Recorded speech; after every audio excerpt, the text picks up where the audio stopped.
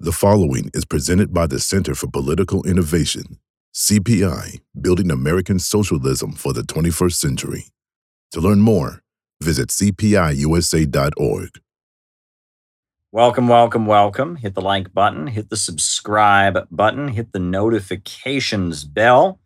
I'm here in my lovely Brooklyn apartment, and we're going to have yet another one of our lovely evening chats.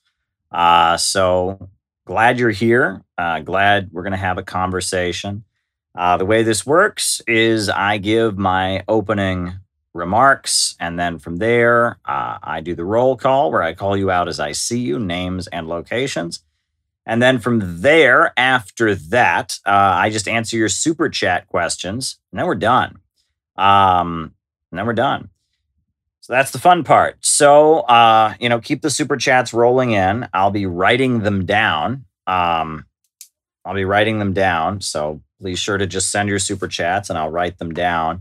It looks like pretty soon we're going to be on Twitch. I set up a Twitch channel. I'm not sure I have everything in place. I believe I might need to monetize it or something. I'm trying to figure that out. But I found out with StreamYard, with the StreamYard app, I can stream here on YouTube, on Facebook, and on Twitch all at the same time. So I think that's how we're going to do things from here forward. I think that's how we're going to do it. I just need to make sure I have Twitch all set up. So that's how we're going to do it. I think that'll expand our audience. I always get a little worried because when I use StreamYard, for some reason, not as many people watch these streams. The numbers are lower. So I want to make sure that doesn't happen. And that for some reason, but it would be better to be on Facebook and on Twitch all at the same time. I think it would be generally a better thing to do. And I'm getting pretty used to using StreamYard. I think I have to use my computer webcam rather than my webcam on here. But I think you can use StreamYard on your phone. So if that's the case, it shouldn't really be a problem. So there you go.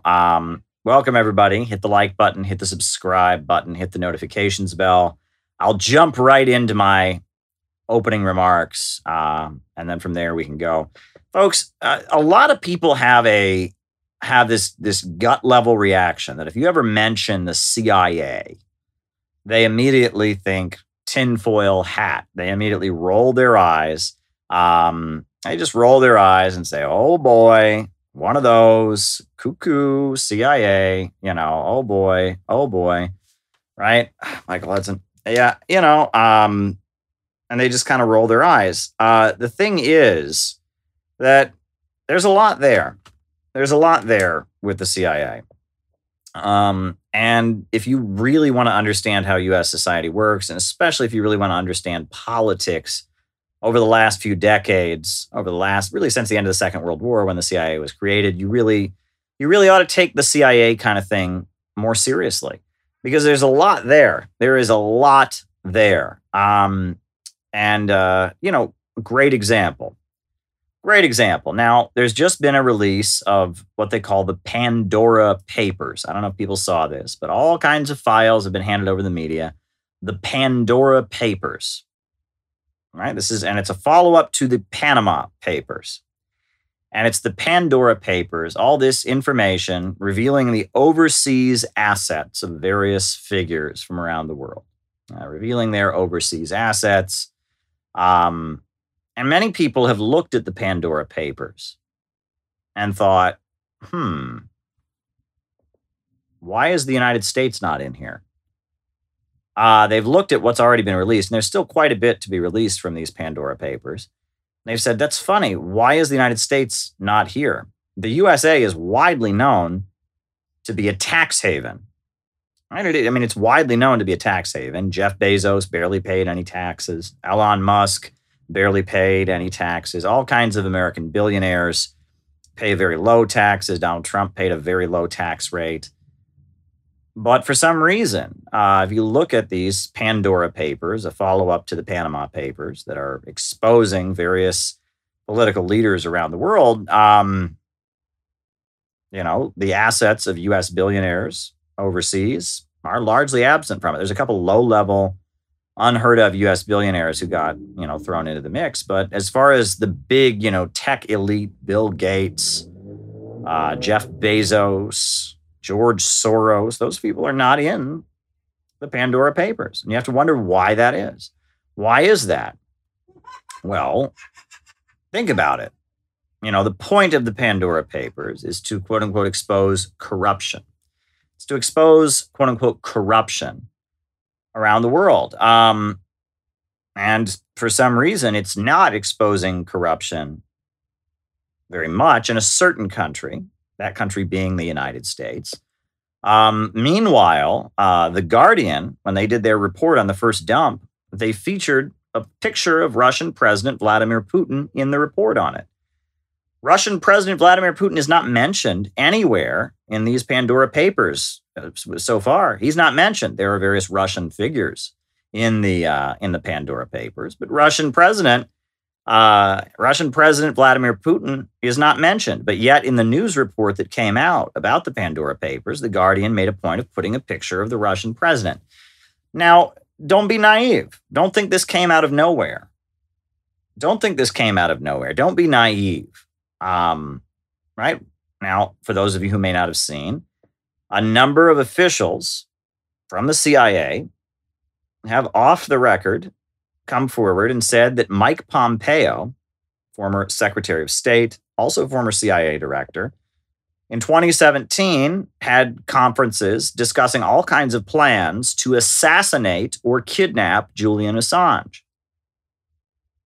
Imagine that, right? Julian Assange is a journalist, was hauled up in the Ecuadorian embassy, and the U.S. Secretary of State and CIA director was sitting down talking about assassinating Julian Assange. Now, the thing is, if you're familiar with the history of the CIA and what's been published, that wouldn't be shocking to you at all that they might engage in this kind of behavior. But if you're a normal, average American, the way we've been trained to think is that the second anyone says CIA, we just go, oh boy, and we roll our eyes. Well, no, it is on the record. A number of CIA officials have come forward and said that Mike Pompeo had meetings about how to assassinate Julian Assange. And Mike Pompeo wouldn't deny this. He just said that the people who said it should be prosecuted, that they should be prosecuted for saying it. Well, that's something, isn't it? But if you look at the whole history of the United States, from the end of the Second World War, especially U.S. foreign policy, but U.S. domestic policy in a lot of ways, the three letters CIA are all over it. Right after the Second World War, in France and in Italy and in many countries, the Communist Party, Nature, Bob Ross Art. In the 1950s, the Communist Party was surging in membership across Europe, in Italy and in France and in Belgium, places like that. The communists were very popular because they had been the underground anti-Nazi resistance. In Italy, the communists had led the partisan brigades to fight off the Italian fascists. There's even, people know the song, Una mattina, da da da da da, bella ciao, bella ciao, bella ciao, ciao, ciao. The communists of Italy were very loved for their efforts to defeat fascism. In France, it was communists who led La Resistance and fought against the Nazis. And the communists coming out of the Second World War were very well-respected individuals. So they were winning big seats in the elections. So the CIA launched a program called Operation Gladio, designed at meddling in Italy's elections to make sure that the communists did not win. And they did all kinds of crazy election meddling, all kinds of arming of separatist groups and fascist groups and ultra-leftist groups. And they did all kinds of crazy stuff meddling in the Italian elections to make sure that the communists did not win. This is a historical fact. The Operation Gladio is not controversial. It's not denied. This is a historical fact. All right? The CIA overthrew the government of Nicaragua. In Nicaragua, they elected Jacobo Arbenz, who was a progressive, and the CIA backed a military coup to overthrow Jacobo Arbenz. The CIA launched the Congress for Cultural Freedom program. funneling money to anti-Soviet leftists. They set up Partisan Review magazine, which was a magazine that purported to be a socialist magazine, but it was actually a CIA-funded magazine to point socialists and anti-imperialists and people that were concerned about civil rights in the direction of supporting U.S. imperialism. The CIA armed the Tibet separatists. In the mountains of Colorado, there were training camps where the Dalai Lama's brother and all kinds of Tibetans were armed and trained in military operations. They were then airdropped into Tibet. And in the 1950s, there was the Tibet Civil War, fomented by the United States against China. And hundreds of thousands of people died as the CIA airdropped people and weapons into the mountains of Tibet. And they would go and they would burn healthcare clinics and they would kill literacy volunteers. And it was a brutal anti-communist insurgency fomented by the CIA. In 1965, in Indonesia, the CIA overthrew the elected president. And there was a military government that took power in Indonesia in 1965 because the president of Indonesia was sympathetic to the communists and to China. He was overthrown. And the overthrow of the Indonesian president in 1965 didn't just stop with overthrowing the government. After that, they started exterminating in tens of thousands and eventually hundreds of thousands sympathizers with the Communist Party of Indonesia. And it turned from simply a political purge where the CIA was providing the names of communists to the Indonesian military. It turned into a genocide of ethnically Chinese people in Indonesia. At least 500,000 people were killed in 1965 in Indonesia, with the CIA directing the whole thing, working with the military to overthrow the government of Indonesia and to, and foment a coup that was really ugly and bloodthirsty, the Jakarta method. All right. It was a very, very ugly coup. And in fact, Barack Obama's stepfather was a prominent figure in the military. At the time of Indonesia. Barack Obama lived in Indonesia when he was a small child in the aftermath of this coup. And his mother was married to a leader of the Indonesian military who was carrying this out. Now, you think people would know about this, but you don't, because this has largely been obscured. But this is the history of the CIA. There are many examples of this, right? You can talk about the various operations, arming and working with Saudi Arabia to foment a war against Afghanistan. You can talk, another example would be the various operations in Central America, where they've worked with drug dealers, and terrorists to overthrow, the governments and to wage brutal counterinsurgencies.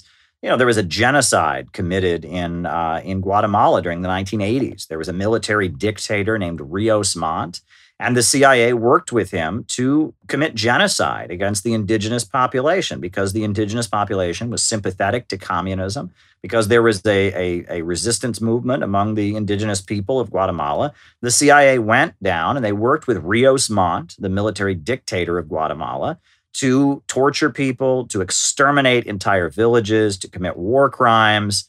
It was horrendous what was done. Again, you don't know any of the history of this. Another thing, drugs, MK Ultra, Google Project MK Ultra. That is very much the work of the CIA. The fact that drugs became wildly popular and trendy during the 1960s, that was the work of the CIA. You can read about Project MK Ultra and how they began doing experiments on the civilian population, walking around the Bay Area, putting acid in people's drinks just to see what would happen. Going to houses of prostitution, places that people were not particularly proud to be, and then holding them captive and putting them on LSD to see how they would act, holding people captive. The activities of the CIA are quite ugly. I mean, read The Search for the Manchurian Candidate. That is a very good book about the CIA mind control operations. Right, Nicaragua against Empire. And how they tried really hard to, make effective brainwashing and mind control. Right? There's a book by Stephen Kinzer. It's called "The Poisoner in Chief" that talks about the same kind of thing. These kind of things are happening, and the USA does have an intelligence apparatus. And that intelligence apparatus of the United States is full of a lot of very evil people. And they are very deceptive in how they operate. They are very covert and manipulative. And they engage in all kinds of operations that have taken millions of lives since the Second World War. They have engaged in all kinds of nefarious activities. They have a huge amount of influence over U.S. culture and media. And you wouldn't know that. You wouldn't know this if you just have this mindset where a lot of these people have been trained. A lot of liberals are now trained to do this thought-stopping ritual. The second that anyone says CIA, they just shut down. They say, "Oh, he's one of those. He's one of those," and they roll their eyes, and no one talks about it. Well, the CIA is something worth talking about. There is a lot there, right? There would be no 1960s counterculture if it hadn't been for the CIA and their covert efforts to promote drug use, to promote Eastern mysticism and the occult, to foment an anti-Stalinist left. I mean, go to the Wikipedia page right now for anti-Stalinist left, and you will read about how the U.S. government and the CIA funded all kinds of things all kinds of efforts to build up a quote-unquote anti-Stalinist left. That should make you very suspicious of people that in the name of communism preach anti-communism, because there's a whole history of that coming from certain places.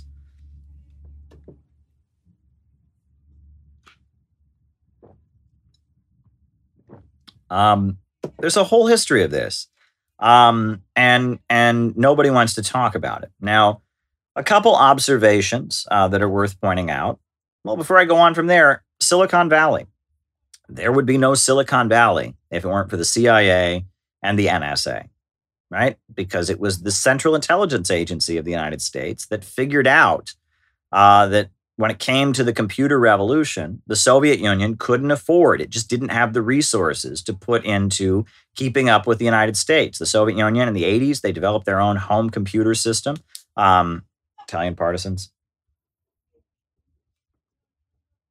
They developed their own home computer system. They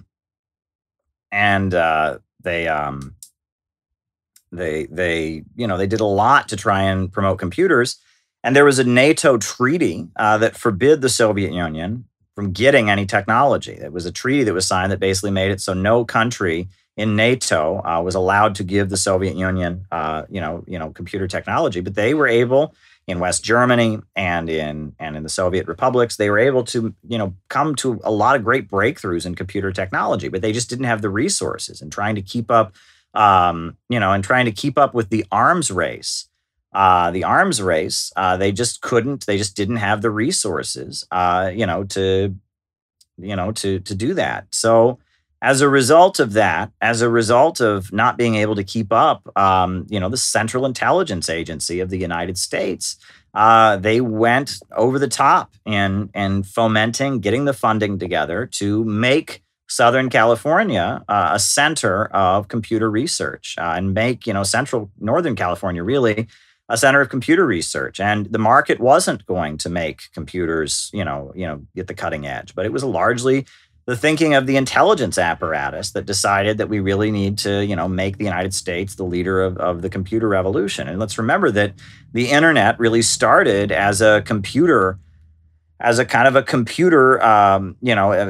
internet really started as a computer system for information sharing for the military. People talk about DARPA, or I think DARPANet, or I forget what the name of it is, DARPANet, something like that. It was largely for the U.S. military,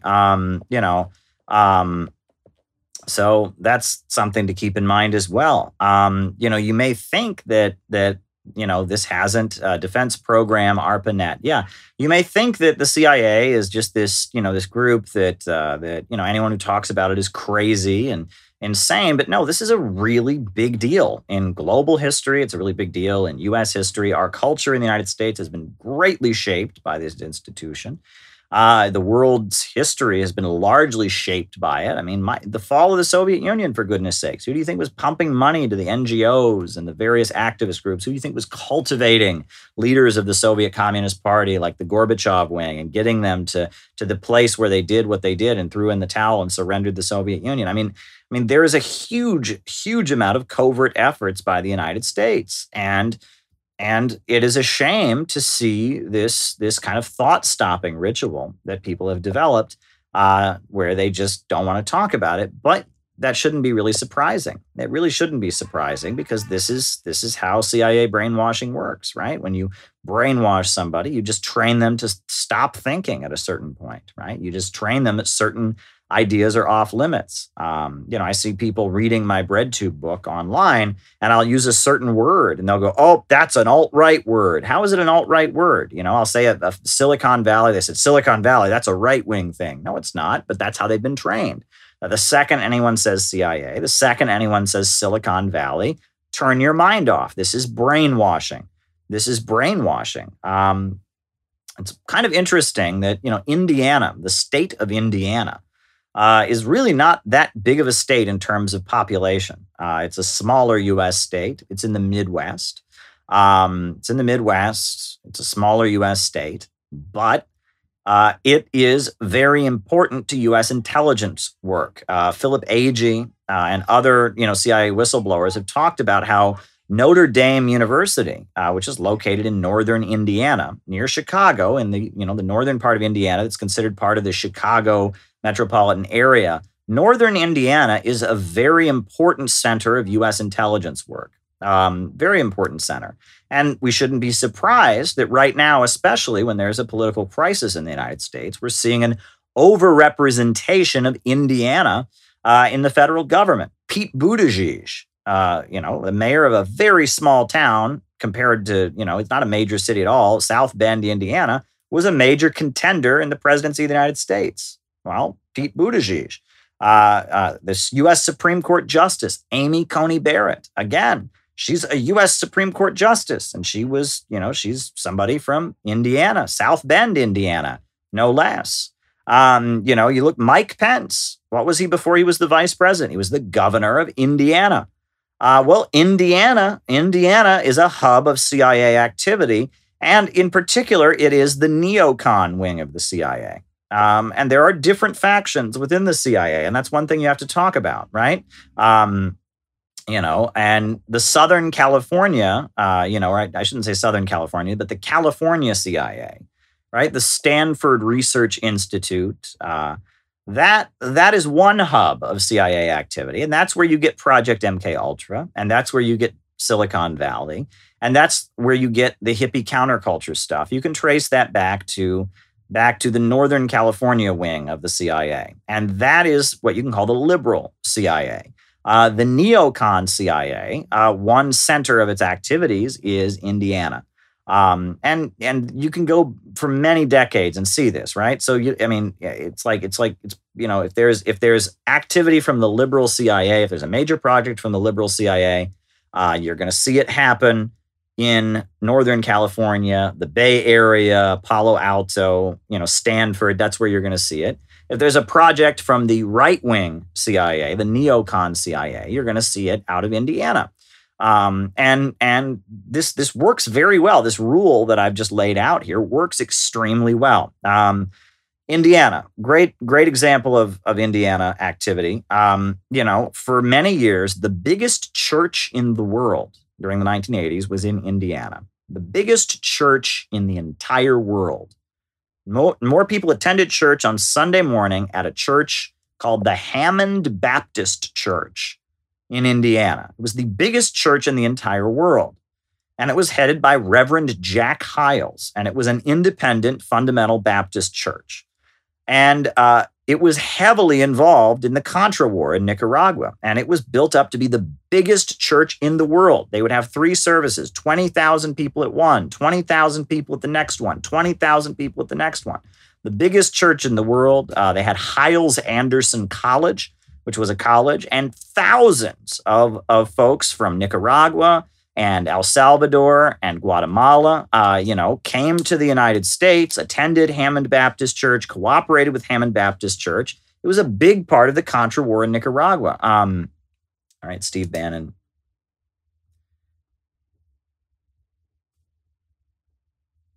It was a big part of the Contra War in Nicaragua. It was this Hammond Baptist Church. And Reverend Jack Hyles, who was the leader of it, he had, there were certainly some scandals that came out with him. And he's been largely criticized, but he was a CIA asset and he was based out of Indiana. Now, what's also interesting, Pete Buttigieg, he was the mayor of South Bend, Indiana. He's gay, but he makes a big point of being, gay, but also Episcopalian. Pete Buttigieg's father is the leading scholar on Antonio Gramsci, right? And so many people will say that Pete Buttigieg is a communist. He's a communist. His father's a communist. No. Antonio Gramsci, you must remember, is a favorite of the Congress for Cultural Freedom and the Frankfurt School and CIA efforts to push Marxist and Marxist academics away from Soviet communism. Right? And Pete Buttigieg's father, as the founder and leader of the International Gramsci Society, was very key in trying to push the global Marxist movement in an anti-communist direction. I mean, that was a central part of their operation. The Frankfurt School, Partisan Review magazine, Der Monat magazine, Herbert Marcuse, Encounter magazine from the UK, Paris Review. You don't have to take my word for it. Read The Cultural Cold War. Read Finks, How the CIA Tricked the World's Greatest Writers by Joel Whitney. There's a lot written about this. Amy Coney Barrett, right? Now she's on the U.S. Supreme Court. And it came out that, during her hearings, she referred to her own religion as being Roman Catholic. However, we now know that she's not just Roman Catholic. She's the leader of a Pentecostal parachurch organization that has infiltrated the Catholic Church in Indiana. It's called People of Praise. And she speaks in tongues, and they believe evil spirits control people's bodies.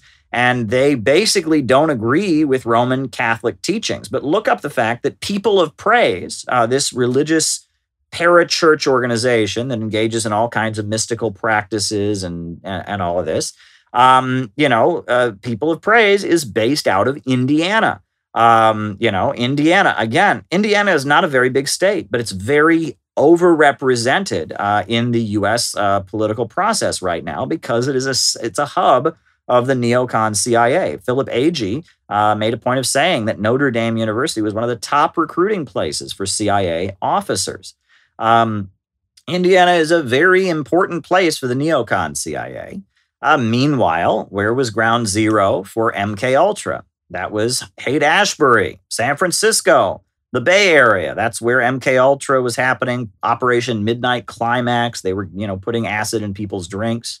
On top of that, same time, where was the CIA's psychic program? Where they were, researching and paying all kinds of people to be psychics and all of that. That was done out of the Stanford Research Institute at Stanford University. Where was it that eventually became the center of the computer revolution, which was a project of the liberal CIA? Well, that would be Northern California, Palo Alto, Silicon Valley. And the more you look into this stuff, the more you see liberal CIA is California, and, conservative or neocon CIA is Indiana. George Herbert Walker Bush was CIA director for many years. And you'll notice that, Mike Pompeo, he was CIA director, and he was replaced when he moved on to be Secretary of State. He was replaced by Gina Haspel. And Gina Haspel, it was leaked that she was what they called the torture lady, that she believed in torture. And had a record of being pro-torture. And it was the Bush administration that was pro-torture, right? Many in the CIA feel that hurts the image of the United States to engage in torture. It doesn't help the image of the United States. But there was a faction, especially after 9/11, that felt like it was in the interest of the United States to have the reputation as a country that would torture people. And so You had the Bush administration, you had John Ashcroft, you had the legal scholar out of Berkeley, John Yoo, and you had Gina Haspel that pushing the idea that torture was a good thing. That was one faction of the CIA that many of the CIA folks were against. And Mike Pompeo seems to have been in with that faction, along with the Bush folks. So now that Mike Pompeo is out of government at this point, right? He's not CIA director anymore. He's not Secretary of State. Some of his colleagues have gone anonymously to the press and exposed his plot to kill Julian Assange. Wow. Okay. So, Mike Pompeo, was plotting to kill Julian Assange. Now it gets even more interesting. Mike Pompeo is a former Roman Catholic who has become an evangelical. And Mike Pence is a former Roman Catholic who has become an evangelical. Amy Coney Barrett is nominally Roman Catholic, but is actually part of this parachurch evangelical Pentecostal organization called People of Praise. And again, what was going on in the 1980s in Indiana, right? Northern Indiana is a very Roman Catholic area. Southern Indiana, you have more, Baptists and evangelicals and such, but Northern Indiana is largely Roman Catholics. Notre Dame University, one of the biggest Catholic universities in the country. And the Catholic Church was not sympathetic to U.S. foreign policy in Central America during the 1980s, right? In Nicaragua and El Salvador, a lot of the U.S.-aligned Contra forces were killing priests and nuns. The Vatican was calling for the United States to stop arming the anti-communist fanatics of Central America. There were Catholic priests that served in the Nicaraguan government. There were Catholic priests that were associated with the revolutionary movements in El Salvador. And so there was an effort to infiltrate the Catholic Church and win Roman Catholics away from the church and toward Pentecostalism or towards religious views that would get them to support U.S. foreign policy in Central America. And it appears that Mike Pence and Amy Coney Barrett and on top of that, Mike Pompeo are all a product of that effort, right? The fact that the Roman Catholic Church was not in line with U.S. foreign policy in Central America, that you had organizations like People of Praise that were formed. You had efforts to win Catholics away from Catholicism. Mike Pence, he says he had his born again experience at a certain age, but he remained a Roman Catholic for many years. Now he's officially a member of an evangelical church. Don't ask me about that, Chase. Don't ask me. That's your answer. But these are covert efforts that are going on, right? And there are differences within our ruling class. The Bush family, the Bush wing of the CIA, they're much more neocon aligned, much more pro-Pentagon. Whereas the California CIA, the liberal CIA, you can call them, they're more focused on mind control. They're more focused on winning without war. They're more focused on controlling the media narrative, controlling technology. It's the California CIA that brought us, social media. You can be sure of that. There would be no social media without their efforts to cultivate it. Again, we're seeing a lot of these instances where, we're led to believe the free market is creating all kinds of innovations. But if it wasn't for these managers in the intelligence apparatus, do you think Facebook would have blown up the way it did? Do you think that, think Twitter would have blown up the way it did without the approval of folks in the intelligence apparatus who worked on all of this? I'm just telling you, folks. So, and the thing is, they're very good at creating what I like to call a light switch effect. And the light switch effect is this. You believe everything the mainstream media says, or you go into Looney Tunes land. It's brilliant. It's a brilliant way of doing things, right? It's like, the U.S. government never interferes in other people's countries and just wants to keep us safe from the terrorists, and capitalism is the greatest system. And you start to criticize that, and it's like, lizard people, psychics, Illuminati, space aliens, Alex Jones, vaccine, confusion.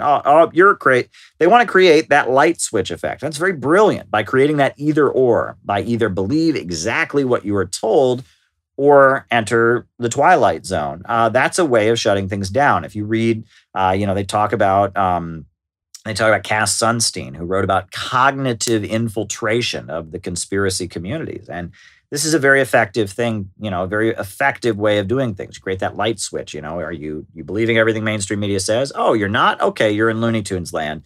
Very, very effective. But, at the time of the Church Committee in the late 70s, all kinds of things were revealed about the COINTELPRO program of the FBI, about CIA coups, about Project MKUltra and CIA attempts at mind control. And all of this stuff was a matter of public record at one time. It was in the mainstream press. There were congressional hearings about it. There was no secrecy about it. I mean, these were secret things that were revealed. You weren't a crazy person if you admitted that they existed. But now they have successfully, in order to control the narrative, created this situation where, oh, you believe in any of this or you acknowledge that any of this exists, then you're crazy. Well, you're not crazy, right? And when you look at things like the Pandora Papers, when you look at things, like this attempt to kill, this plot to assassinate Julian Assange, or at least kidnap him, we should be aware that the intelligence apparatus is working behind the scenes. The USA is not a free and open society. There is what I think Bill Moyers, he called the secret government, that engages in covert operations, that tries to silence the voice of critics of U.S. foreign policy and destroy their reputations, that tries to manipulate the narrative, that tries to destabilize countries and overthrow governments, that works with criminal organizations, with drug gangs, with organized crime. These forces exist, and you can't deny that they exist. Go read the CIA's Greatest Hits. That's a book that goes over some of this stuff. This stuff is not secret at all. It's not something that is really disputed. But if you tell average Americans about it, they go, "Oh, that's crazy. That's tinfoil hat. That's conspiracy stuff." Well, that's the effect of brainwashing and mind control over the U.S. public. But I just wanted to talk about that. I wanted to get that narrative out there. I wanted to get that narrative out there. I guess, that's really all I wanted to say. But I guess that'll do for my opening remarks. Not really long opening remarks tonight, but I just felt like talking about the CIA because you shouldn't have this trigger reaction anytime anyone says CIA. You shouldn't have that triggered reaction because it's a very real institution that has had a huge impact on U.S. society, and it's very negative. It's done a lot of evil things over the years. Evil things have been done by the CIA over the years, and we can talk about it. Let's talk about it, right? We're constantly being told to be afraid of quote-unquote foreign actors and all of that. Let's talk about the CIA. It's not a secret at all. It is not a secret at all. And let's talk about it. And let's change this line that says we're not allowed to discuss it. Why is so little written on Operation Gladio? All right. So there you go. Folks. So that's I just wanted to get that out of my system. You default on debt, right?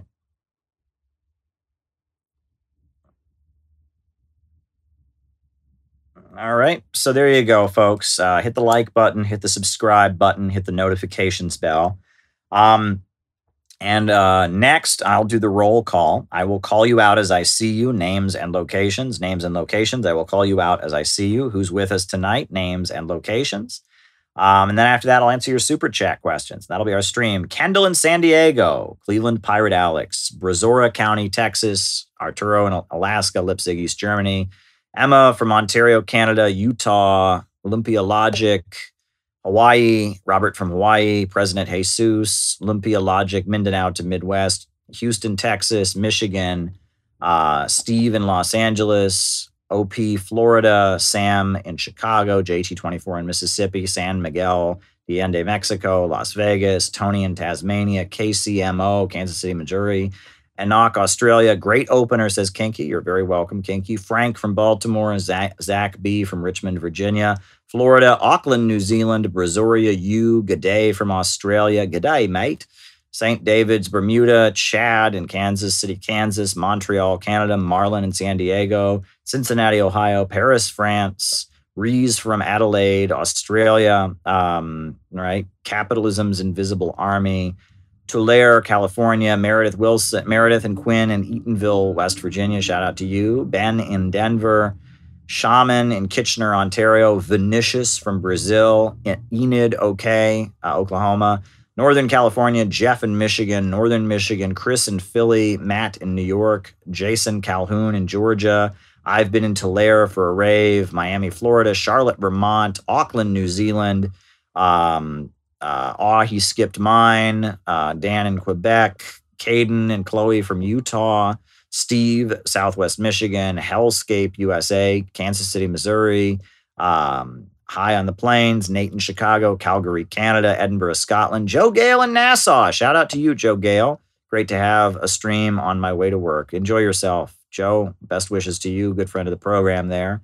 Ottawa, Ontario, Edmonton, Alberta, UP of Michigan, Amsterdam right here, Nassau County, Char, darling, shout out to you. Hollyhorn in Queens, Fort Lauderdale, Jose Gonzalez from Caracas, Venezuela, love and solidarity from Massachusetts. Great stuff, folks, great stuff. Great stuff. So glad to have you all here. So the first super chat, and I'll just keep writing them down. So if you want to keep the super chats rolling in. Naples, Florida, Harold Sullivan. Gabby Hernandez says hello. Naples, Florida, Harold Sullivan. Newcastle. All righty. All right. So the first super chat I've got here question is about Michael Hudson. Michael Hudson is a Marxist economist. I believe, he comes from a prominent Trotskyite family. If I'm not mistaken, I think Trotsky was his godfather or something like that. He comes from like a prominent Marxist family, but he's an economist. He's like a Marxist economist. He talks a lot about debt. He talks a lot about overproduction and the falling rate of profits. And he's widely respected around the world. His work is studied in China very much. They study his work in China. Cabo Verde loves you, says Camillo. Oh, that's great. I'm really glad they love me in Cabo Verde. Alex Saab. I'll write Alex Saab. I think I'll write that down, Alex Saab. But there you go. Michael Hudson. Michael Hudson is a very important Marxist economist, intellectual. He's written a number of books. You can learn from watching his interviews and works. They asked me about abstract art. What about nature, Bob Ross art? Well, look, I think there's nothing wrong with admiring natural beauty. Natural beauty is all around us. My favorite symphony of Beethoven is the Pastoral Symphony, which is mainly him admiring natural beauty. He has a thunderstorm in it. He has like kind of a peaceful afternoon, settler in modern America, peaceful afternoon. And then he has the Shepherd Song, which is in honor of the peasantry, settler defined. And so I think there's a lot of great art that can be inspired by nature. I don't have an objection to that per se. I will say, when you're viewing human beings as bad, when you're viewing human beings as negative, that could be a problem. By far, that could be a problem. But yeah, I don't object to that kind of art. I mean, people have always made landscapes and art celebrating nature. I don't see that as wrong. Admiring natural beauty and trying to imitate natural beauty is a good thing, as long as you, again, don't see human beings as bad. As long as you're not opposing city building, there's nothing wrong with studying nature and celebrating it in your art. And some of the greatest art does that. I mean, all art is saying something. Pandora Papers, right? I talked about it, but all right. All right. Okay. China and Vietnam Communist parties. I know.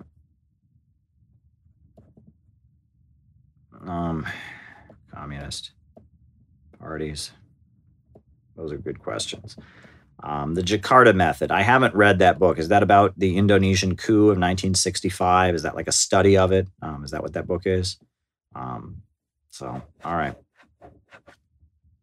Nicaragua Against Empire is a very good documentary made by my good friend Ramiro Funes, showing what the Sandinistas of Nicaragua have achieved for their country. Just refuting the lies, showing how much they have worked to empower the indigenous people, how much they've done for the population in terms of creating economic opportunity, fomenting economic development, wiping out illiteracy, raising people out of poverty. It's a great documentary. You should watch it. It's on Ramiro's channel. It's really great. All right. Good sources on the Italian partisans. Well, if you really want to learn about the Italian partisans, I would recommend there's a movie you can watch called Rome Open City. And it's about the, Italian partisan resistance during the Second World War. Rome Open City. It's a pro-communist film that was made by Hollywood about the Italian partisans. And that's what I would encourage you to check out if you want kind of an introductory source. So there you go. Steve Bannon seems to have disappeared. Well, Steve Bannon, he was considered the political guru who was behind Donald Trump. And he is a Pentagon person. He's very much tied to the Pentagon, Pentagon strategist, pushing a doctrine of economic nationalism. They tried to make him out like he was a neo-Nazi or a fascist. He's certainly a problematic person. He lies about China obsessively.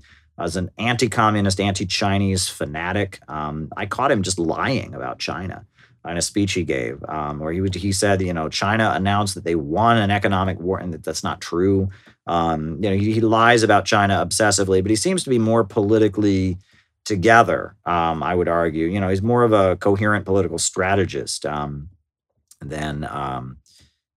many of the the folks out there. He was kind of the guru behind Trump. He represents a faction that's tied to the Pentagon, and that fight between the Pentagon and the CIA, lower level capitalists versus higher level. He's tied to the military industrial complex, and he sees China as the enemy and fighting China as a way of making lots of money. And he's kind of recruiting lower level businessmen to his message of kind of rebooting the U.S. economy with a military industrial complex against China. That's what he's about. And he knew how to push the racist button, right? He kind of had studied the psychology of Rust Belt boomers, right? And he knew how to push their buttons. He knew exactly how to push their buttons. All kinds of personal information about him was revealed during the elections, some of which was a little bit deceptive. When I think about the guy, he kind of reminds me of, I don't know. Navy veteran, Pentagon guy. But if you read about his personal life, his divorce, some of the stuff that happened with his daughter, some of the bigoted statements that are attributed to him, he reminds me of, there are individuals I've encountered in my life of his age group and his demographic, that he reminds me there's probably quite a few men of his age group, ex-military background, business community, a little bit wealthier, ex-military from that background who would make comments like that in the privacy of their own homes. And we shouldn't really be shocked about it. It wasn't until very recently, really 70s, 80s, 90s, it became to the point that there was kind of a universal understanding that being a racist was not, who didn't grow up with that, right? They never really agreed to that. There was kind of a feeling that, okay, that's a liberal thing, or, okay, I'm not racist. I just think, people are different, blah, blah, blah.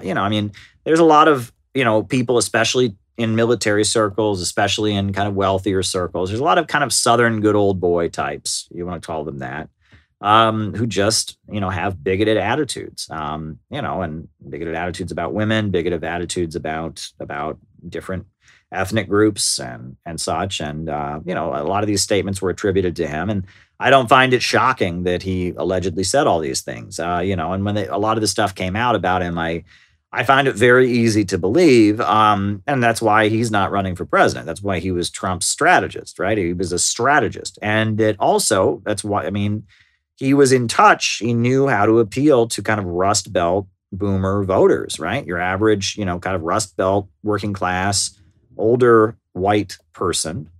This is how they feel. These are the feelings they kind of have. And Trump was able to kind of give voice to some of those feelings, and that a lot of Trump's more offensive but careful quips were thought up by Bannon. It was Bannon who had the idea, I believe, if I'm not mistaken, for Trump to, when he talked about crime, he said bad hombres, right? Which everybody knew was racist, right? I mean, he didn't, bad hombres. He's using a Spanish word, so that's clearly it's a racialized thing, right? I mean, he's not just saying bad people. He's saying there's a lot of bad hombres out there. Well, that's Bannon, right? Bannon kind of figured out the art of how do we say something that'll make all the kind of racist older people laugh and love you, but won't cause so much of a blowback among your political opponents that you won't lose votes. Oh, Ernst Mandel. Okay. We'll talk about Ernst Mandel. That was kind of Bannon. He was kind of the art of messaging, like how to do the messaging. I believe, if I'm not mistaken, Steve Bannon was the editor of Breitbart. Right. There was Andrew Breitbart, who was kind of this right-wing guru who had a heart attack and died. And then Steve Bannon became the head of Breitbart News. And if you look at the kind of stuff they publish on Breitbart, it appeals to a certain to a certain type of person. And Steve Bannon knew very, very well how to appeal to those type of people, and he had studied their psychology, almost like a marketing demographic. And that's who Steve Bannon was. And, he's largely disappeared because Trump has been defeated. And I would assume that it may also be because of January 6th, and that, that he was associated with the more radical wing of the Trump movement, right? Mike Pompeo is still around. I mean, he's just a CIA neocon guy. He's associated with Trump, but he's not, in that category. But whereas Steve Bannon is the kind of guy that probably is on friendly terms with a lot of QAnon promoters and QAnon kind of people. And I think, in light of January 6th and the events on January 6th, I think if I was Steve Bannon, I'd be keeping low. I'd be keeping my head low after that because, the social media and mobilizing all the people to get there. He probably doesn't want to get called before Congress. So there you go. Why is there so little written on Operation Gladio? There's not. There's a lot written on Operation Gladio. There's whole books about it, documentaries about it. Operation Gladio, because it was so long ago, there's a lot more about it than there are about a lot of other, what do you call it? CIA operations. There's a lot on Gladio. There's some documentaries. There's a lot on CIA Operation Gladio because it was so long ago. And because at this point, I mean, they got what they wanted. The big thing about Operation Gladio, though, that no one talks about, right? It's, people talk about the CIA funding the fascist groups that went around killing communists. That happened. People talk about the CIA giving guns and weapons to ultra-leftist organizations that engaged in assassinations and bombings that discredited the Italian Communist Party. And all that happened for sure. There's the years of lead that they had in Italy. That there were just, communists and fascists killing each other in the streets, and communist bombings and fascist bombings and communist assassinations and fascist assassinations and ultra-left communists attacking the Italian Communist Party and all kinds of crazy stuff was going on. And behind the scenes, the CIA was pulling, was the puppeteer making all this craziness happen. That's all been revealed. But ultimately, that's not what ultimately did in the Italian Communist Party. Really, what happened was they bought off the Italian Communist Party. The Italian Communist Party was full of academics, right? You're a high-ranking Italian communist, give them a job as a college professor and give them grant money to write books about communism, and then nudge them to talk about communism in a certain way if they want to get that grant money. And that's ultimately what they did. In 1978, the Italian Communist Party and the, Yonomi Park, the Italian Communist Party, the Spanish Communist Party, and the French Communist Party all denounced the Soviet Union. They became Euro-communists. Well, that was a result of decades of basically nudging through academia and through various covert efforts, nudging communists to move in this more academic Frankfurt School, Congress for Cultural Freedom direction. That's what I was talking about earlier with Pete Buttigieg's father, right? Heal political divide.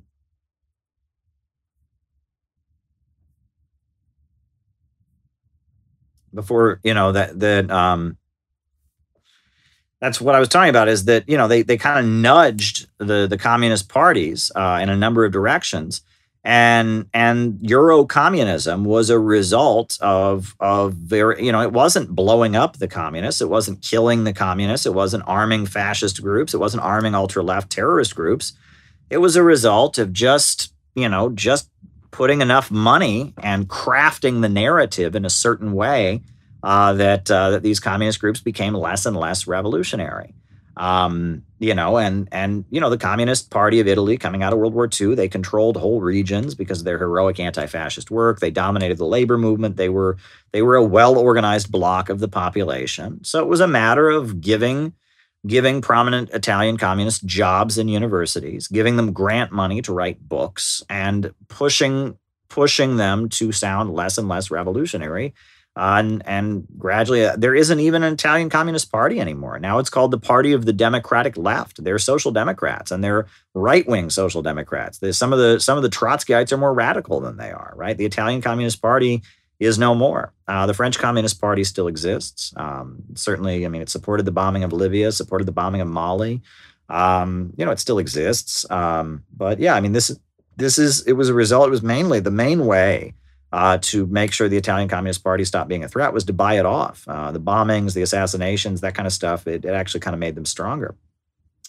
Will the USA default on debt soon? I don't think it'll default on its debt. There was a situation during the Obama years where, because of some of the Republican activities, the USA's credit rating increased. And there's a political fight going on over this infrastructure project, which is pretty awful. It privatizes huge chunks of the U.S. infrastructure. The Democrats' plan is pretty awful. Of course, the Republicans are declaring it to be full-on communism. This is just like the Obamacare situation. The Democrats are planning to do almost nothing, and the Republicans are declaring that this will be, the transition to a authoritarian, communist, fascist, Muslim regime or something. And it's pretty awful, but there's going to be fighting over it, and we may get another government shutdown. I kind of feel like there won't be at this point. I don't think there'll be a full government shutdown, but I don't think we're not going to default on our debt. That's not going to happen. That wouldn't be the end. That would mean banks wouldn't get paid, and that's not what politicians don't get funded and selected by big bankers to not pay, right? The USA may lose, have a credit default, and that may discredit Biden. And I think that, Biden is under a lot of pressure. They really want to create a situation where Biden has to step down, because that's the only way Kamala Harris can be president. It's the only way Kamala Harris can be president is if Biden, is forced to step down. And people are talking about the Carter years and stagflation and all of that. And it may be that the only way to get Biden out is to create such an economic crisis in the country. Right? With Afghanistan, there's a whole lot of elements within the deep state that are maybe not thrilled with Trump, but they don't want Biden. They want Kamala Harris. And it may be that this is how desperate they are. We'll see how desperate they are to get Kamala Harris into the presidency, because she won't be elected. Kamala Harris won't be elected. The only way to get Kamala Harris president would be to force Biden to step down. And it seems like that's already in the works. And it's weird because I didn't vote for Biden. I'm very, critical of Biden, but I'm in a situation where it's like, I hate to put it this way, folks, and this is really going to sound really weird coming from me. Enjoy Biden while he lasts. Enjoy Biden while he lasts. Because right now, right, we're able to have these conversations. We're not having a big war and all of this. Biden is Biden. We're Biden our time with Biden, basically. Enjoy Biden while he lasts, right? It's whatever comes after Biden at this point is gonna be worse. We get Trump back, if we get Kamala Harris, whatever comes after Biden is gonna be worse. So right now, we're in this, truth and reconciliation, post-January 6th, post-pandemic. We're in this kind of like, it's a lot like Jimmy Carter. I know you're upset, folks. I know you're upset. We just had the 1960s presidency, and I am Jimmy Carter. It's like Biden is there to be the truth and reconciliation guy, basically. He's there to, make the USA, and everything's not so scary, put a mask on. And he's there to just kind of calm us all down and get us all together. So then they can sink the knife in. And I think that right now, the political climate in the country is bad, but Biden is kind of doing a holding action. He's just there kind of tap dancing and trying to hold things together. He's not the one to sink the knife in. There are various factions that have knives right now. The Trump faction have knives. The Kamala Harris faction has knives. The neocons have their knives, but Biden doesn't have any knives. He's not trying to stick a knife in us. He's just trying to calm us down, right? While the other folks get their knives out. It's hard to explain it that way, but enjoy Biden while he lasts. Enjoy Biden while he lasts. So there you go. Cabo Verde loves me. Well, there you go. Alex Saab should be free. The USA has absolutely no jurisdiction to hold Alex Saab. And Cabo Verde participating with the U.S. imperialists. I'm for freeing Alex Saab. I interviewed Alex Saab's attorney, who was also the attorney of Chelsea Manning. There was a demonstration at the Cabo Verde UN mission that the John Brown volunteers were at. I was there as well. The USA has absolutely no grounds to hold Alex Saab. So, free Alex Saab. And we got to raise awareness about this case. Free Alex Saab. Alex, S-A-A-B. The USA, basically, he was in Venezuela. He's a Venezuelan diplomat. And he was going to Iran to arrange for Iran to give food to Venezuela. And the USA doesn't like that because no one's allowed to feed Venezuelans. No one's allowed to do business with Iran because the USA hates them both. So they held him in Cabo Verde, and now they're extraditing him to the United States. It's kidnapping. It's completely unjustified. Thank you for the super chat. And we need to raise awareness about the case of Alex Saab. It's a very important case. No one's talking about it. There's been a mainstream media blackout. They just had an article about it in Forbes. So we need to raise awareness about it. There you go. That's enough said. How is settler defined in modern America? I don't even know. I don't use the term settler to describe people. I use the term worker, capitalist. We can talk about labor aristocracy.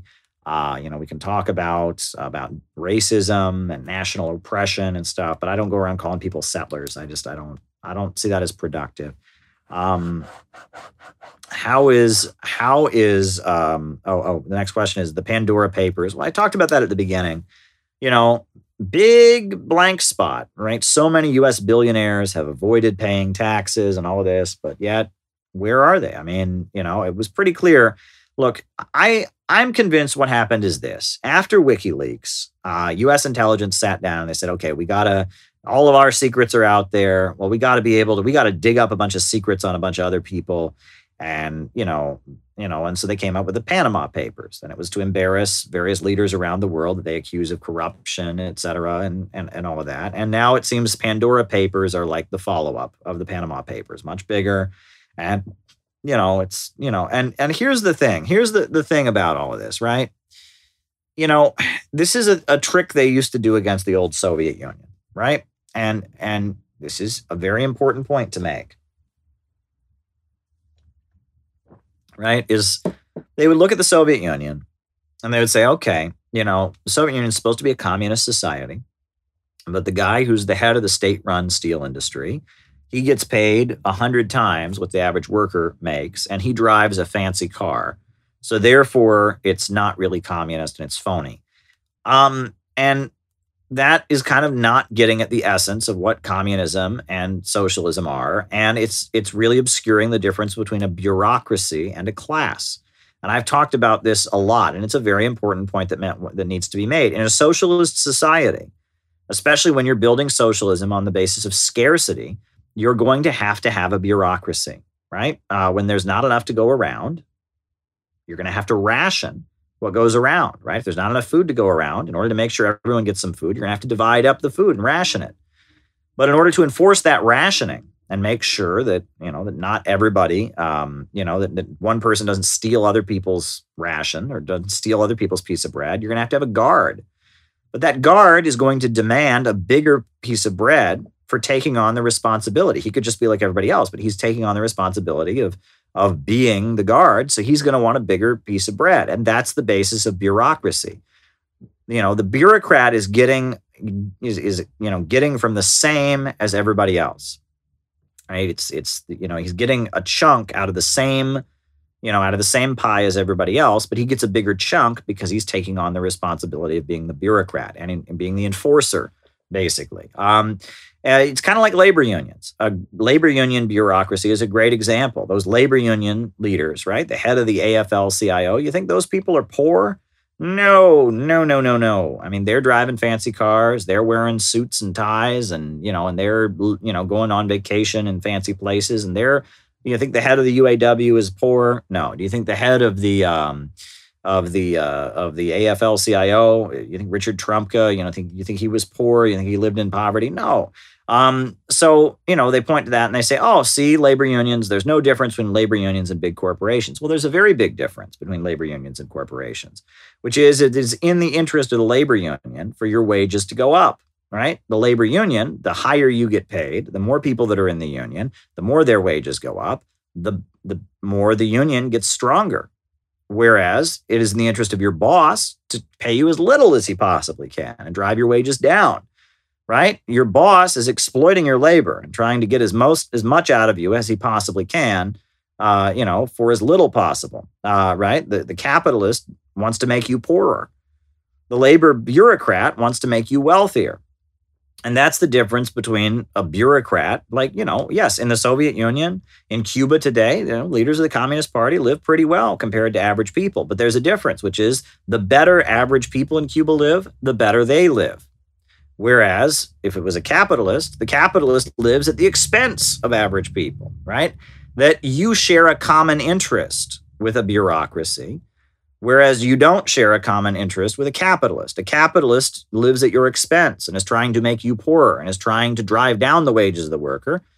A labor union bureaucrat or the leader of a socialist government, a socialist bureaucrat, is trying to see your living standard increase, right? And the basis of bureaucracy existing is scarcity, right? When there is limited supply, somebody has to decide how it's distributed. If you're not going to have the free market decide how to do it, you have to have somebody decide how to do it. And that person has to have some enforcement power. I mean, one of the saddest stories that I've seen, but it also kind of is a great example of this is Rhodesia, now Zimbabwe. Right? Zimbabwe, it overthrew the colonial apartheid settler regime of Rhodesia. That was a great victory. But you have to remember that, under the old apartheid settler regime of Rhodesia, many Black people didn't even get education. Many Black people were not provided with basic education, with basic literacy. And many of the people in Rhodesia, that could do, accounting and could be bureaucrats were white. And so even after the overthrow of the apartheid Rhodesian government and the setting up of Zimbabwe, the revolutionary, anti-colonial state based on Black liberation led by Robert Mugabe, the majority of the government bureaucracy were still white people. And why was that? Because, again, and do you think those white people that were, many of them were going to demand, oh, wow, okay, we used to have supremacy here. We used to be the own the whole country. And now we don't. And on top, but you still need us to, be the accountants and be the lawyers and all that. They're going to demand a lot of money out of the Zimbabwe government. Right. And that's the problem of bureaucracy. And you have to have somebody to administer the state. Does this mean that bureaucracy actually wanting to abolish itself rather than expand, as conservatives charge? Well, in a socialist society, right, the need for bureaucracy fades away as there is more and more abundance. Right. And that's, in a capitalist society, capitalist bureaucracy is an attempt by the ruling class to stabilize their own system. That's what the Federal Reserve is. Under capitalism, and it's, you have more bureaucracy, which is more of an attempt to stabilize it. You have more of a free market approach. That's under capitalism. Under socialism, bureaucracy is necessary to regulate until, until the level of abundance exists that you can eventually have no state, right? And that the idea is that as socialist production expands, as it exceeds capitalist production, as inequality fades away, the need for a bureaucracy in a state will also fade away. But bureaucracy is based on the material conditions. And especially these countries that are building socialism in a state of extreme scarcity, they're going to have a bureaucracy. And that bureaucracy is going to demand, look, we're taking on the responsibility of being the heads of the government. We're going to want to make sure our relatives are taken care of. We're going to and that's what a lot of people don't, they want to moralize it. And that's one of the problems is they look at the Soviet Union like, oh, the Soviet Union wants to have communism. But, the people that worked in Stalin's inner circle, they all had fancy cars. And the people in Siberia who worked in agriculture, they didn't have cars. So therefore, and it's like, no, in order to have people that could be the bureaucrats in Stalin's inner circle, they needed to be qualified. And in order to get those folks to do that job, they had to be compensated for it. But those folks, their material interest was making the Soviet Union as prosperous as possible. The richer those folks in Siberia got, the richer those bureaucrats, in Stalin's inner circle got. And it's a different kind of relationship. A bureaucrat, there's a lot of corruption and nepotism with bureaucracy, but it's different than capitalism, where the capitalist, is trying to make the employee as poor as he possibly can. That is not what the bureaucrat wants to do. And, who wrote a lot about this question was Trotsky, of all people. And that's why I don't agree with Trotsky on many, many things, but if you want kind of an analysis of why a bureaucracy is not a class, where bureaucracy comes from, go and read Trotsky's book, The Revolution Betrayed. Trotsky has pages and pages and pages about why the Soviet Union was not capitalist. He didn't agree with the Soviet Union, but he argued that the existence of bureaucracy did not make the Soviet Union capitalist. And he was right about that, right? Bureaucracy is something, that revolutions have to have. The question is, how do you control the bureaucracy? And that's been the question that has haunted 20th century communism. And I think that ultimately market socialism proves much more effective in managing bureaucracy. And that's a whole nother conversation. But yeah, and that a lot of what these Pandora Papers are about is that various anti-imperialist states have bureaucracy. And that's supposed to discredit it, right? That's supposed to prove that, they're not really socialist because they have bureaucracy. Oh, okay. Right? As if the capitalists, as if Jeff Bezos and Bill Gates and all of that. But it's like it's supposed to be worse because these are people preaching anti-imperialism, preaching socialism, but they take care of their relatives and they live in splendor. Well, it's not that simple, right? These are countries rising up out of poverty. These people, you have to build up a bureaucracy if you're going to be able to fight off the imperialists. You have to have an apparatus that is prepared to face off with the imperialists. And in a country where corruption, in developing countries, look, corruption is a way of life. And a lot of people don't seem to realize that. But in societies where so many people are without, and where societies where people are hungry and desperate, corruption becomes a way of life, right? That if you're not corrupt, if you get a government job, everyone in your apartment building is going to want you to fix their tickets or something like that, right? And that these things go on. There's a lot more corruption in societies where people are deeply poor. Right? We don't bribe police here in the United States, right? You try to bribe a cop, you're going to lose your money. He's going to take your money, and then you're going to go to jail for trying to give a bribe to a cop. But in a lot of developing countries, when the police pull you over, they expect a bribe. And if they don't get a bribe, they'll beat the crap out of you. That is a problem rooted in poverty. That is what you have when, you have societies where people are desperately poor. You have things like that. And the USA is becoming more and more like that every day. But part of our growing up in the absence of a lot of the visible corruption you see in the developing world is really privilege. And it's really privilege that, and the USA, like I said, was civil asset forfeiture where, the cops stop you and they just seize your money for no reason. And, civil asset forfeiture, there's a lot more of this stuff that is happening. But there you go. All right. China and Vietnam, communist parties, what's the relationship? Well, China and Vietnam have a very ugly history. China invaded Vietnam in 1978. But going back thousands of years, the Chinese have conquered Vietnam and committed horrendous atrocities against the Vietnamese people. Various dynasties have done that.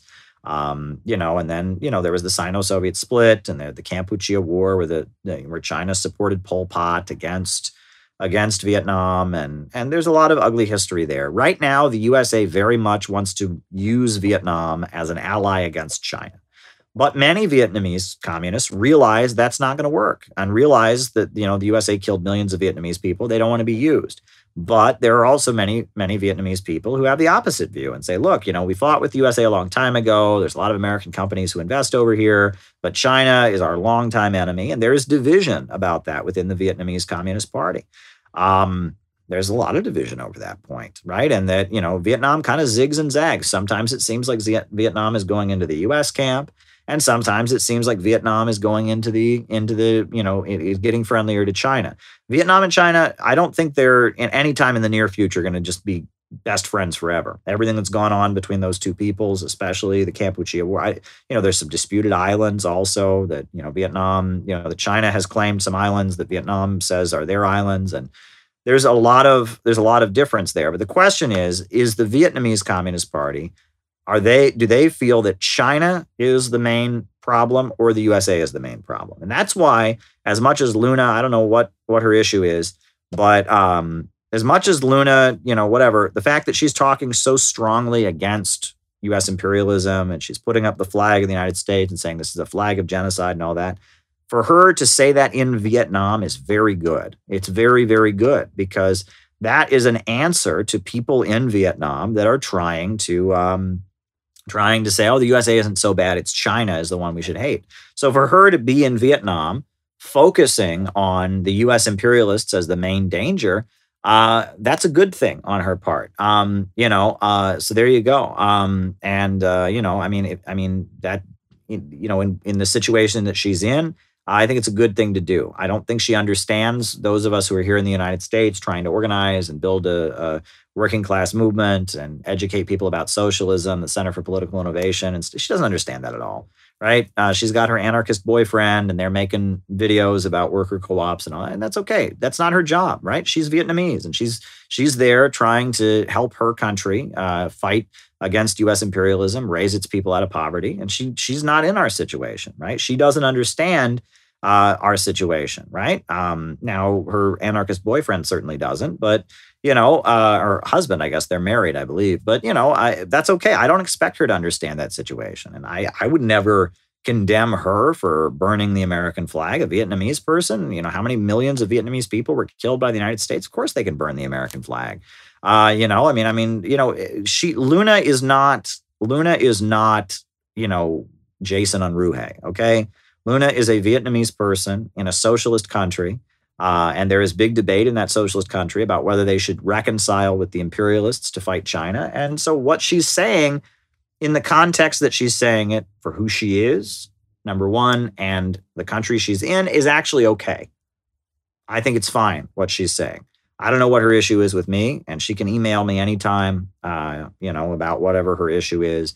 I don't know what her issue is with me. I do know that she and her boyfriend have also faced a huge amount of harassment lately. I believe there was somebody who was imitating her or something like that on social media, or imitating her boyfriend or something like that. So they've been facing a lot of harassment, and who knows, but, where she is, the context of everything, who she is, everything she does makes sense. I have no problem with her doing what she does. All right. So next question. Ernst Mandel. Ernst Mandel was a Trotskyite economist in the post-World War II years. I believe, he was in France, but then he fled France to, when the Nazis took over France. And he's a Trotskyite, and he wrote a lot of Marxian economics, right, about capital and such. And some of it's good. If you want a good introduction to Marxist economics, you can read Ernst Mandel. And he was one of those Trotskyites who tried to position himself as kind of aligning with the third world anti-imperialist liberation struggles. There's actually and thank you, Herb Bryant, for the super chat.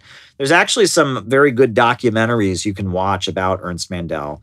I believe, he encouraged people at the anti-war rallies to chant Che, Che, Che Guevara, ho, ho, Ho Chi Minh, Che, Che, Che Guevara, ho, ho, Ho Chi Minh. And that he was trying to position the Trotskyites of Europe to be more radical than the communist parties, but to support the Vietnamese and to support Cuba and such. I think he was generally not very good on situations like Czechoslovakia and all of that. But he was an economist, and he talked about the development of the capitalist economy. He kind of gives his books are introductory if you want to understand Marxist economics. He's a Trotskyite academic that I think you can learn from. You can learn from Ernst Mandel's writing, I think, overall. I think you can learn from him. Ernst Mandel, he's a Marxist economist that you can learn from. Yeonmi Park, I mean, she claims in North Korea they have to push the trains, right? That's the thing. They don't have electricity in North Korea for their trains, so you have to push them. I mean, it's just, come on. But then she also claims that college campuses in the United States, because of the political correctness, are worse than North Korea.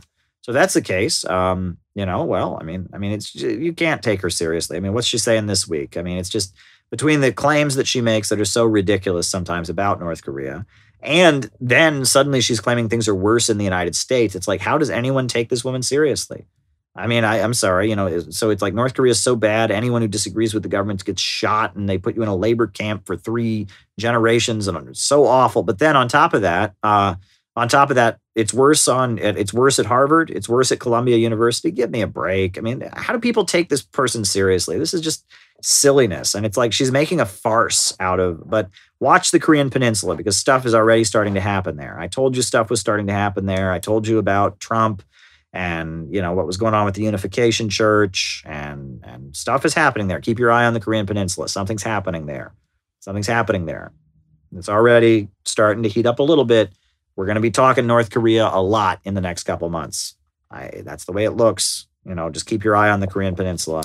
I told you, 2-3 weeks ago, I said, watch the Korean Peninsula, and already they're testing missiles and something's happening. There's been back channel communication going on. The Biden administration is trying to continue, it looks like, the Trump negotiations to some degree or other. Some stuff is going to happen on the Korean Peninsula. You just keep watching. Keep watching. Do we have to heal the political divide before revolution can occur? Well, politics has got to shift. That's pretty clear. I mean, the wokeness versus Trumpism is not going to lead to socialist revolution in the United States. There needs to be a repolarization around class struggle, around a real program. That's pretty clear. I mean, there needs to be a shift. It may just be generational, ultimately. I think that a lot of what's going on now, I mean, I don't think you wouldn't be able to have like a Trump movement among younger folks, right? Conservatism is going to change. It's already changing. I mean, the reason that Trump has come in is because conservatism has changed so much, but conservatism is going to keep changing. Conservatism in the United States is definitely not going to be what it once was. And the woke stuff, people are already getting sick of that, the woke stuff. People are getting sick and tired of wokeness. So that's going to change also. So there you go. I think generationally things will change, but ultimately, that's what communist groups do, is you put forward your program. Right? That is your responsibility. You put forward your program, right? That's what we do at the Center for Political Innovation. We put forward our program. We put forward our political and economic program, and we raise demands that change the nature of society, right? That's our 4-point program: mass mobilization to rebuild the country, public control of natural resources, public control of banking, and an economic bill of rights. That program, and the Sandino Zapata Economic Corridor and Fusion City, that program, that's how you organize people, is you put forward a program and you mobilize people around that program. That is the basis on which the revolutionary movement expands, on the basis of its program. The Communist Manifesto, Karl Marx says, communists support every uprising against the existing order of things, but in all of them, they bring forth the property question, right? That's what we got to do. Whenever there's people that are at odds with the system, we go to them and we support them, but we bring forth the property question. That is our responsibility. Thank you, folks. I appreciate it. I've got a little bit of a headache. It's fall allergies. It's been a little bit of a long day. But I thank you for all that you do. We're a great community. I'm sure I'll be back. I'll probably be back on tomorrow, if I'm not mistaken. I think I'm going to be streaming tomorrow. So let's talk again soon. A new upsurge in the struggle against U.S. imperialism is now emerging throughout the world. Ever since World War II, U.S. imperialism and its followers have been continuously launching wars of aggression, but the people of various countries have been continuously waging revolutionary wars to defeat their aggression. While the danger of a new world war still exists and the people of all countries must get prepared, Revolution is the main trend in the world today. While the danger of a new world war still exists and the people of all countries must get prepared, revolution is the main trend in the world today. Good night.